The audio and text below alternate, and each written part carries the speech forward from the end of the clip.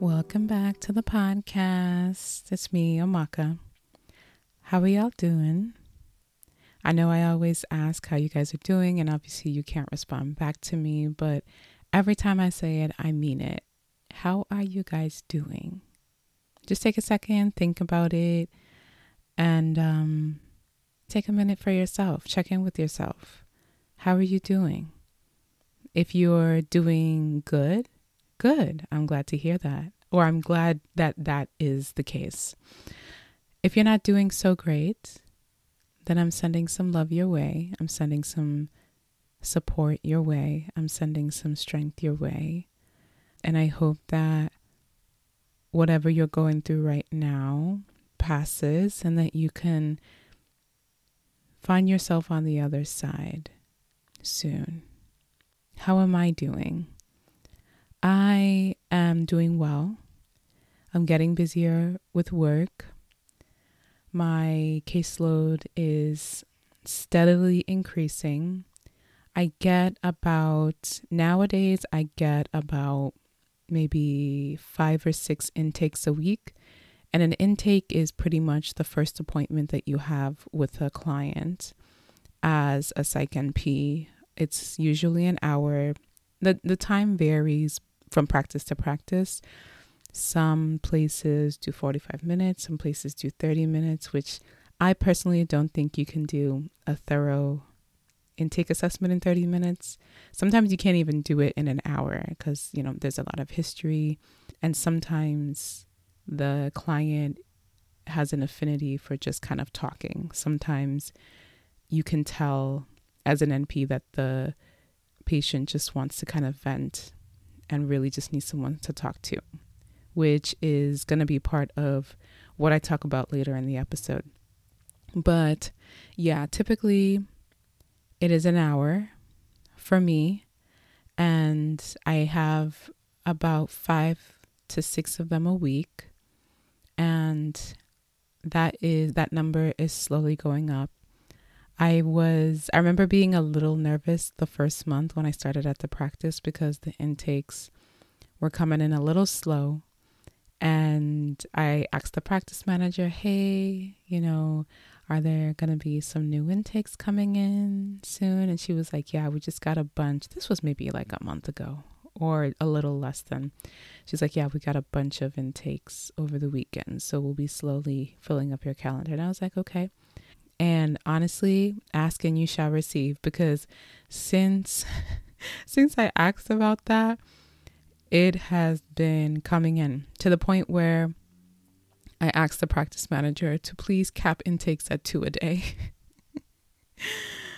Please cap them at 2 a day, because I had one day where I had 3 intakes scheduled in addition to some follow-up appointments. And by the end of the day, I was just so fatigued and just drained. I don't know if maybe there was something going on that maybe contributed to like the tiredness that I was feeling that day. But I remember I had one last intake at the end of the day, and I got in contact with the client and asked them if we could reschedule, because I knew that I wouldn't be able to give my best and whole self to that patient if we, continued to have it that afternoon.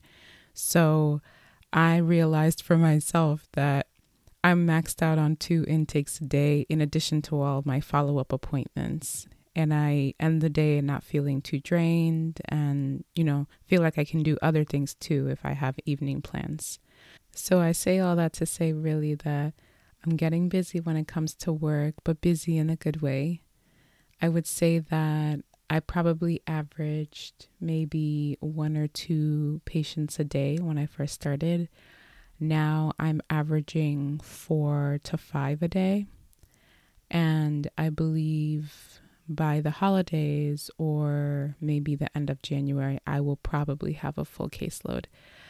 Today I created a patient list because I actually didn't know how many patients I've seen and patients I'm managing at this point since I started first week of August. And I realized after doing that list that I am taking care of almost 50 patients at this point, which I saw that number. It's like 46, 47. I saw that number and I was like, whoa, I did not know I am managing these many cases already, and it made me feel good. I had a few different types of feelings when I saw that. The first feeling I saw was, whoa, like this is good. I am building a solid caseload. I'm managing the treatment of these patients, whether it's therapy or medications or both, and I'm really doing it. Sometimes I still have days where I'm like, wow, I'm really like a psych NP. Like, I am seeing these patients confidently. I am doing these patient interviews. I am calling these therapists. I'm talking to these primary care providers. I am, just doing everything. I am writing these prescriptions. I am just doing it all when it comes to this profession. And it has set in a little bit more for me. Like when someone asks me, oh, what do you do? And I say I'm a psych NP, like it doesn't sound like I'm lying. I don't feel like I'm lying anymore. The way I did in, January of this year when I had just first started. Like I was fresh, first job, baby NP, and I'm still very much I still consider myself a new grad. And I think that'll change for me once I hit my 1-year anniversary, which is January 24th will be 1 year that I've been practicing actively. So that's in about like 4-ish months. So I still consider myself a new grad, but still very much feeling more comfortable with the title of psychiatric nurse practitioner. And it feels good. So another feeling that I had with kind of seeing all the patients on that list was like feeling like, am I doing enough for them? Because I'm seeing so many already, and I will surely see more. As many as I'm seeing already, my caseload will definitely at least double, maybe triple. And sometimes I already feel like I have a lot to do with the patients I currently have. And I guess ultimately, I just don't want to ever feel like I'm going through the motions when seeing my patients. I always want to be present. I always want to give my best, whether the visit is 15 minutes or it's an hour. Like I just want to be 100% with every patient that I see. And it will get to a point where I'm seeing 10 to 14 patients a day. Like I said, I'm averaging like 4 to 5 right now. So by this time next year, I'm definitely going to be full and seeing, double digits in a day. And I'm just trying to figure out how I can do that while still maintaining the level of connection I have with the patients at the point where I'm at now. And I'm wondering, the people that I'm seeing at this point, and am I doing all that I can for them? And, I think the answer is no. And I say that because not like I am not doing my job or I'm neglecting their needs as my patients, but I just feel like as a provider, you can always learn, you can always improve, you can always broaden your knowledge base. You never know what you're going to encounter. Don't assume that you know everything. And that's kind of what I mean when I say no. I don't think I'm doing everything I can. I'm doing what is required as an NP.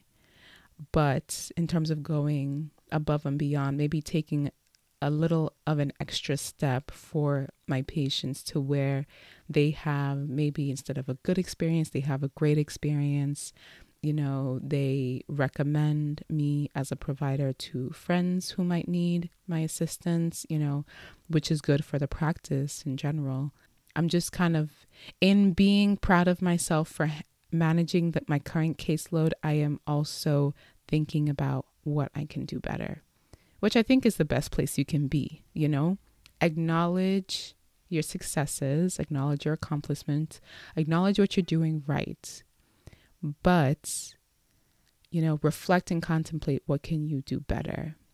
What can you offer to your patients that you're not offering yet? So I really want to kind of shore up my knowledge and expertise on the therapy front. I'm doing pretty good when it comes to managing medications, but I feel like I could be better support therapeutically. So I'm diving deep into the books. I'm reading The Gift of Therapy right now by Irvin Yalom, in addition to Untamed by Glennon Doyle and Attached by Amir Levine. So I have a few titles on deck right now that I'm trying to get through. But yeah, that's big on my mind right now, getting better with offering therapeutic support to my patients. A lot of them have therapists, so they see their therapists for those needs, and then they see me more so for medication management. But that's not the case with every patient. Some patients don't have therapists. Some patients are in between therapists and they need support. And I might be their only kind of lifeline in that way right now. So I just want to be able to give them the best that I can in terms of support and resources. So that's kind of where I am right now. So let's move on. I am subscribed to the Journal of the American Medical Association, and they have an online edition that they send out like once or twice a week that's geared solely to psychiatry. So I got the most recent edition in my inbox today, and I wanted to talk quickly about this article that they highlighted that made me say, this is interesting. So they did a study where they found a potential relationship between low folic acid levels and increased risk for suicide or self-harm. So the study included over 800,000 patients, 80% being female, and about 90% being 59 years of age or younger. And they found that the risk of suicide and self-harm decreased by about half for patients who had an active folic acid prescription versus those who didn't. Now, I will link the article in the description of the podcast episode if folks care to read further. But I thought that this was really interesting because suicide, we know a lot about it. We know a lot about what causes it, or what can contribute to it, not necessarily what causes it. But I feel like sometimes we find the way to treat it a bit elusive. Like, we know that therapy helps. We know that medication can help to an extent. But I feel like this is one of those situations where kind of just going back to the basics and considering that what could be causing a patient's suicidal ideations or impulsive self-harm or symptoms of depression or anxiety can be linked to a nutrient deficiency, which many times can be treated by over-the-counter vitamins and minerals. So I found this to be really interesting, and it made me feel good to see this, even though, it's not something that will solve all issues when it comes to suicide, but it made me happy to see that something as simple as folic acid, which you can get in your food, which you can get as a supplement, could reduce your likelihood of suicidal ideations or your impulse to harm yourself, And I think we take for granted how much just the vitamins, the everyday vitamins that our body needs, how much they impact just how we feel, like our mental health.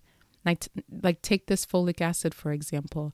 I was not privy to the possibility that it could impact potentially your likelihood of having suicidal ideations or having the impulse to hurt yourself. And now this is a tool that I have because of this new knowledge that I could apply to the sessions that I have with my patients who may be suffering in this regard or dealing with these challenges, and asking them, have you gotten labs recently? Do you know what your levels are? Because we may find that the primary source of what you're dealing with is linked to a nutrient deficiency. And that is something that we can address right away. If we find that you're low on this particular vitamin or mineral, we can have you get that at the drugstore or the supermarket, and then you can start taking it right away. And then you could potentially see an improvement and a difference in a positive way. So it is reinforcing for me as a provider the importance of getting labs for my patients and having that be one of the first steps when seeing someone new. Because depression can be linked to vitamin D deficiency, fatigue can be linked to low iron. There's a lot of things that we deal with on a regular basis that we just kind of chalk it up to it being life that is actually caused by low vitamin levels. And now folic acid is one of them. Folic acid is something that I'm going to inquire about with my patients, particularly those who may be struggling with depression and specifically suicidal ideations and impulses for self-harm. So I just wanted to talk quickly about this article because I feel like it's like a quick PSA. Definitely seek help if you're dealing with symptoms of depression, of anxiety, of PTSD, of any and all mental health and or psych challenges. But an easy and relatively quick thing you can do, especially if you are experiencing it quite suddenly and there's really nothing that has changed in your life, go to a lab, get your levels done.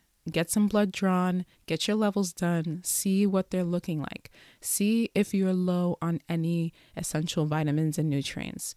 Check your iron, check your vitamin D, check your B vitamins, check your magnesium. All of these are important. All of these impact not only our physical health, but our mental health. And a lot of the food that we're eating nowadays has lower nutritional value than it did decades ago. And that's just unfortunately a consequence of how our food is grown and processed in the United States. We are getting less vitamins and nutrients from the food that we eat every day. And that can very much impact our levels in our system, which can consequentially impact how we feel on any given day. So, like I said, I wanted to quickly talk about this article and just drive home the point that, the psych medications help, but a quick thing that listeners can do, those listening to this episode, a quick thing that I can do with my patients, which this has reinforced, is check on their labs, check on their levels, see how things are looking, and then address any inconsistencies there. Because if we do that, we might find that the problem that the patient came with, or, my listeners, if you're having any particular issues and you find that you're low on some vitamins, then that is something that you can go to the store and pick those up and take them consistently and hopefully see a positive difference. So switching gears, I wanted to get into the main topic of this episode. So like I said, I've been practicing for about almost 10 months now. And though I'm still very much new in this profession and my career period, I wanted to talk about what I've noted to be true for myself and my patients so far as a provider. I have a pretty wide variety of clients, many men, many women, some transgender patients, a lot of younger patients. I think the youngest I have is 18 and the oldest might be like 65 or late 60s. And I have just noticed some themes when it comes to what a lot of my patients are dealing with, what is impacting them, when it comes to their daily life, and what they're looking for, what they're seeking. I found that this is very sad. It makes me very sad. And I think partially because I went through it and I was privileged enough to be able to change my situation before it got bad. But not everyone is able to do what I did. Not everyone is able to leave their job. And I say that because a lot of my patients are struggling with monumental amounts of stress and anxiety that are attributable to their place of work and the environment that they have to work in, which could potentially be toxic and unsupportive. And it's not something that they can leave right away or at all at this point.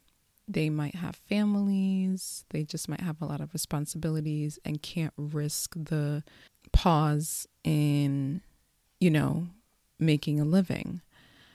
So it makes me sad to see, because I would pretty confidently say that half at least of my patients with depression, their symptoms would drastically reduce or potentially be eliminated altogether if they were able to leave their current place of employment and find something that was a better fit for them. And I think this has to do with just so many things. It has to do with the theme of hyperproductivity in American society. It has to deal with capitalism. It has to deal with just being overworked. Being at work all the time means not having time for yourself, not having time to take care of yourself, not having time to socialize, to have a community, to build supports, to talk to family, to have hobbies, to think about what you want for yourself. And it is to the detriment of the patients that I've seen and just in general. And I wish I could do more than prescribe medication in these cases, because sometimes the patients know that their job is their biggest source of stress, but they can't leave it for whatever reason, which I respect, and they need medication to get through what they're getting through. So that's one thing that I've noticed since starting. I remember having a patient at my old practice that I worked at earlier in the year. He was so stressed from his job, overworked, had too many work responsibilities on his plate. And he came and saw me because he said that he thought he had ADHD, which is attention deficit hyperactivity disorder, or ADD, attention deficit disorder. So we talked. I got to know him a little bit better. He was like, I want to know what you think. Give it to me straight. And I was like, I think you are overworked. You are not sleeping. He was getting about 4 hours of sleep a night, which is not enough. And I feel like a lot of Americans in general just don't get enough sleep, but that's another topic for another day. Sleep is so critical and consequential to quality of life, but I will leave it at that. He was getting 4 hours of sleep, was overworked, had too many responsibilities, and was telling me that he had issues with focus and concentration. And I was telling him that you're not going to be at your best performance with the amount of hours you're getting for sleep. You're not giving your body and your brain enough time to recover and kind of process everything that you have taken in, all the information that your brain has been processing all day. You're not giving it enough time to kind of store what's important and throw away what's not. So there's almost like a mental backlog, and you're expecting your brain to work at peak capacity when it hasn't been able to kind of categorize and properly do what it needs to do with the information that is kind of backlogged and hasn't been taken care of. But yeah, I say all that to say he was not getting enough sleep and was overworked. And it was less about changing his work situation and more about just getting something to get through the day. And when it comes to ADHD and attention and focus issues, a lot of patients are looking for something quick and that works. And usually that's a stimulant. It's your Adderalls, it's your Ritalins, it's your Vyvanse. Those are the names of medications that are often used to treat ADHD. And they are also controlled substances because they can be highly addictive. So my rule of thumb is I usually don't start patients on stimulants right away. I will try non-stimulants first. And there's a particular one that I will sometimes try. It does have a notable side effect profile. And when I say notable, I just mean there are some unpleasant side effects. It's not, depending on the patient, it can be, it can be tolerable. It cannot be tolerable. It just depends on your body chemistry. But I like to at least give that a try because I have had patients in the past who responded well to it before moving to the stimulants. So I prescribed him this medication, the non-stimulant, and told him that, I'll see you in 2 weeks, but if you find that you're not adjusting well to the medication, call the practice and I'll see you sooner. So it wasn't even maybe 3 days I heard back from him, and he wanted to see me the next week. So I saw him about a week after prescribing him the non-stimulant, and he told me he hated how he felt on it. And he wanted to put some effort into just implementing some lifestyle changes. So this was the best news I could hear because I'm always a huge proponent of figuring out what can you change in your life that will maybe help this problem you're having before we introduce medication. So we were brainstorming, we were talking, he was asking for my input. I was telling him you need more sleep, limit your screen time because he likes to be on the computer like late in the wee hours of the morning. So I was like, get more sleep. I need you to be getting at least 6 hours of sleep. And this is like bare minimum.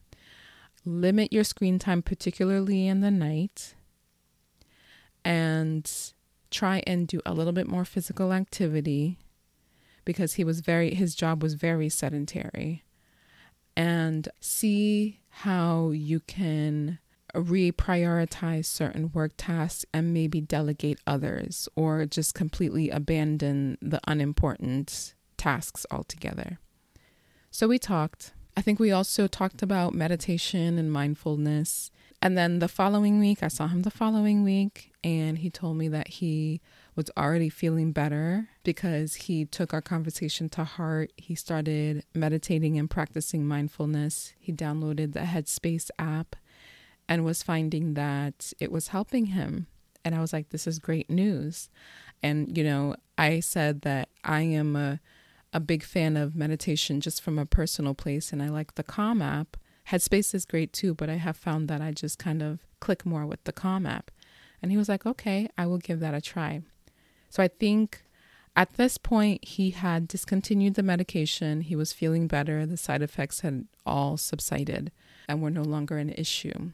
So I was like, you seem like you're doing well now, but before I completely discharge you, I want to see you one more time in 2 weeks just to make sure we're on the right track still.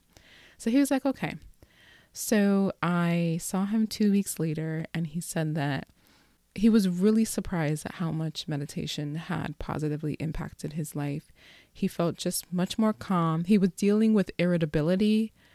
When I was first seeing him, kind of, unnecessarily snapping at like his kids, his wife, and it was his wife that was also pushing for him to see a practitioner. So he was saying how he's much less irritable. He's so much calmer. He's able to focus better. He's getting better sleep.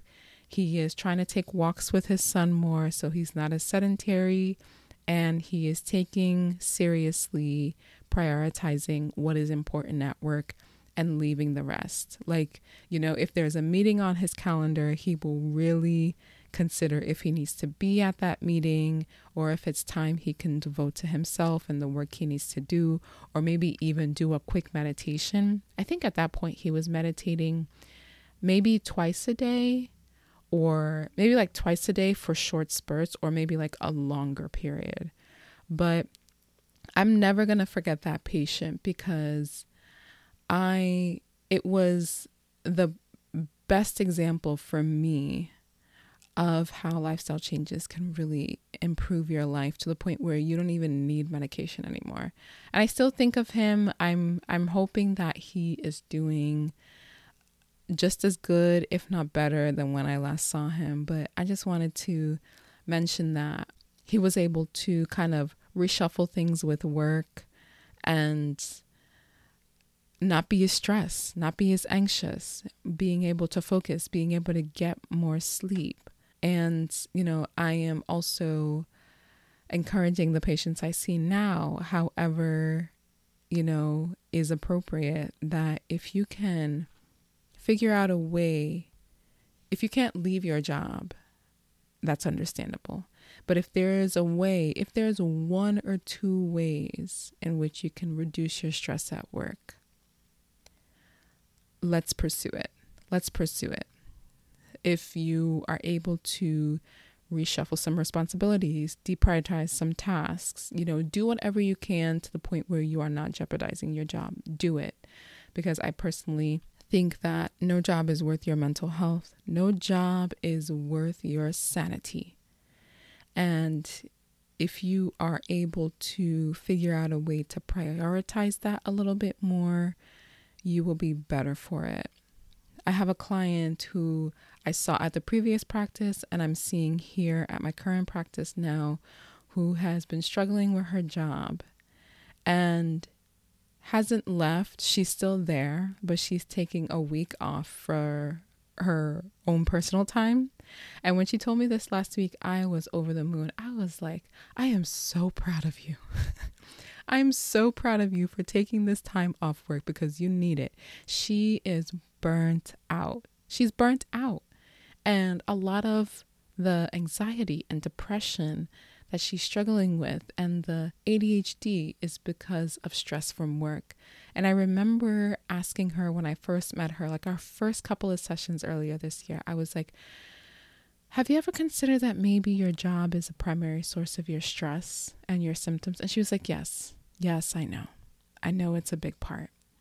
And, I'm a big believer in everyone encounters their own realizations in their own time. Everyone takes action in their own time. You can preach until you're blue in the face. But if it doesn't click for that person at that particular time, then okay. It may click for them later, weeks, months, years later. Hopefully it doesn't take that long. But I just see myself with some of my patients as someone who just continues to support them while they're on that journey of realization. And sometimes things are preventing them from making those changes or those shifts right away. So she found it to be the perfect time now to take that week off, take time for herself, take time for her partner and her children, and kind of rest and recharge. So I hope these examples kind of paint a picture a little bit about how work can just be a huge drain on us mentally and physically.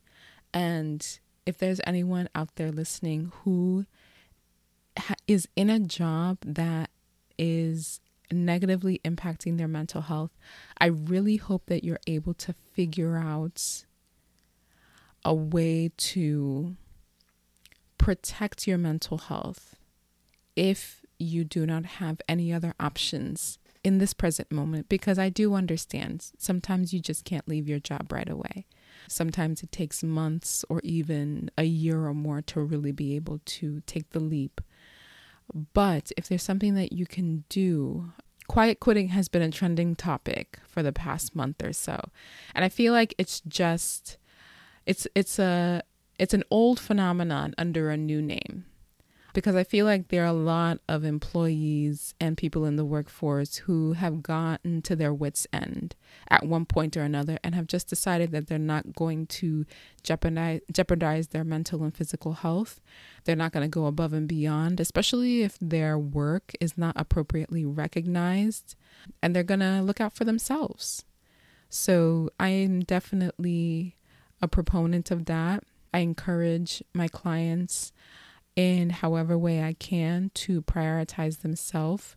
Of course, don't compromise your job, but any way that you can change how things are right now to your benefit, go ahead and do it.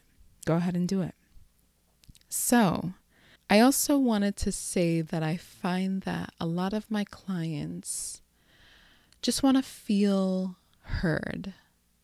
They want to feel like their experiences matter.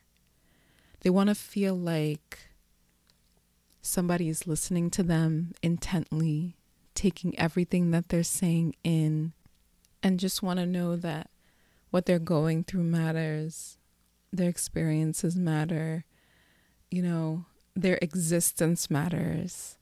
And I find that a lot of my clients don't really have that in terms of adequate support, whether it be family, whether it be friends, having someone to talk to who can validate what they're going through and tell them that they're not alone.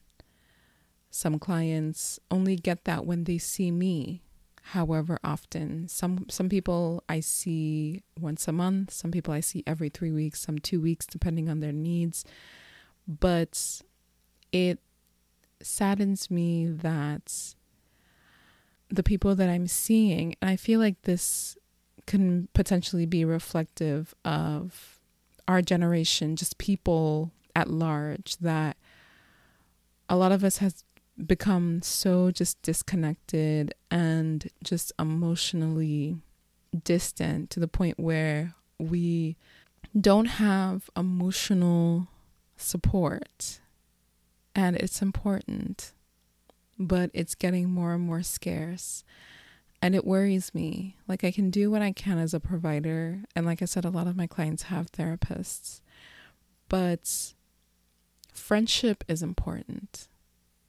Friendships are important. Family is important. Relationships, healthy relationships, just in general, is important. And I feel like a lot of people are lacking that, and they're feeling the impact of it. And I just wish I could do more. But in the half hour or hour that I'm talking to my clients, I'm really trying my best to let them know that I'm hearing them. I'm hearing every word they're saying. I'm taking it in. I am listening reflectively and actively. I am making sure that they know that their experience matters, and I validate it for them. And I have had patients express gratitude for that. So I know that I'm doing something right. I just wish it wasn't, so prevalent, because I see it with a lot of my patients, and I just wish there was more that I can do. And lastly, just from my perspective, I'm always trying to figure out what I can do better for my patients, and I have discovered that they feel better with their sessions. I'm talking particularly with intake sessions, the sessions where I meet them for the first time. I ask them a simple question. How do you think the session went for you? And they usually say, I think it went well. But I do say that because I want the client to be able to tell me if there was anything that they felt could have gone better. Because one, I'm new. And two, even when I am seasoned in this field, it doesn't mean that there will be nothing left for me to learn. And I am big on the client knowing that they and I are a team. I am not your doctor or medical provider who's just telling you what to do. We are working together to figure out the best course of action for you because you are the expert on your life. I'm just meeting you for the first time. I don't know anything about you.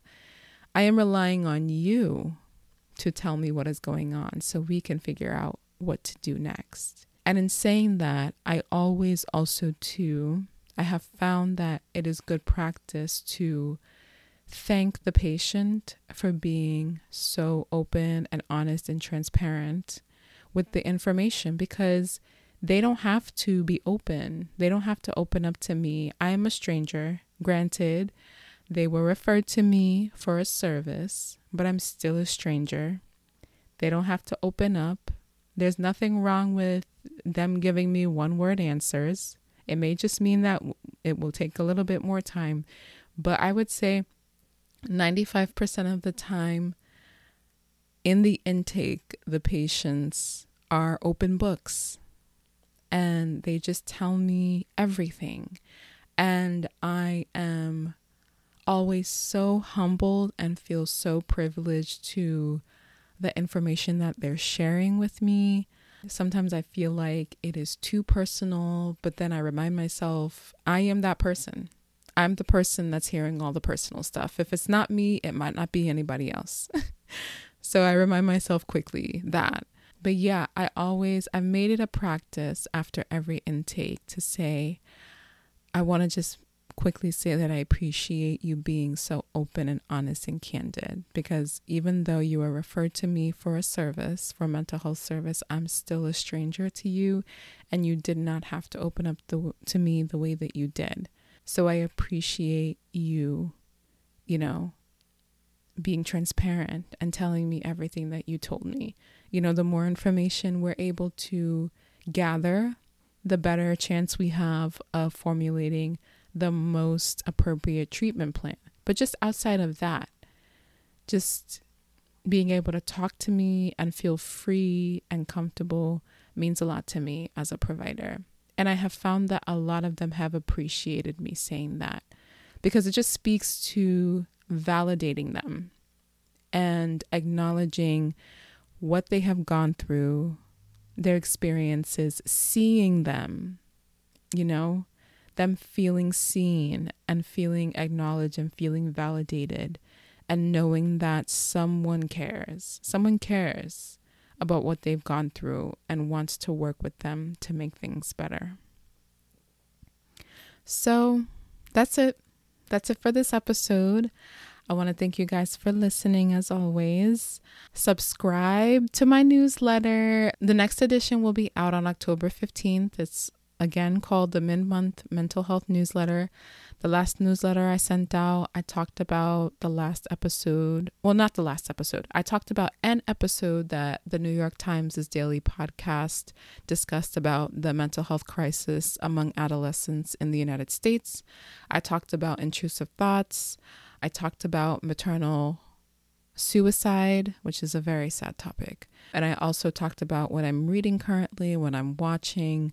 So I will be sending out the next edition of the newsletter in just about 2 weeks. So the link is in the description if you are interested in subscribing. And if you do, thank you in advance. As always, please share, please recommend to anyone who you think will appreciate this episode or any past episodes. If this episode or other episodes have positively impacted you, please rate and review on your preferred podcast platform. And again, as always, I love you guys. Thank you so much for listening, and I'll talk to you soon. Bye.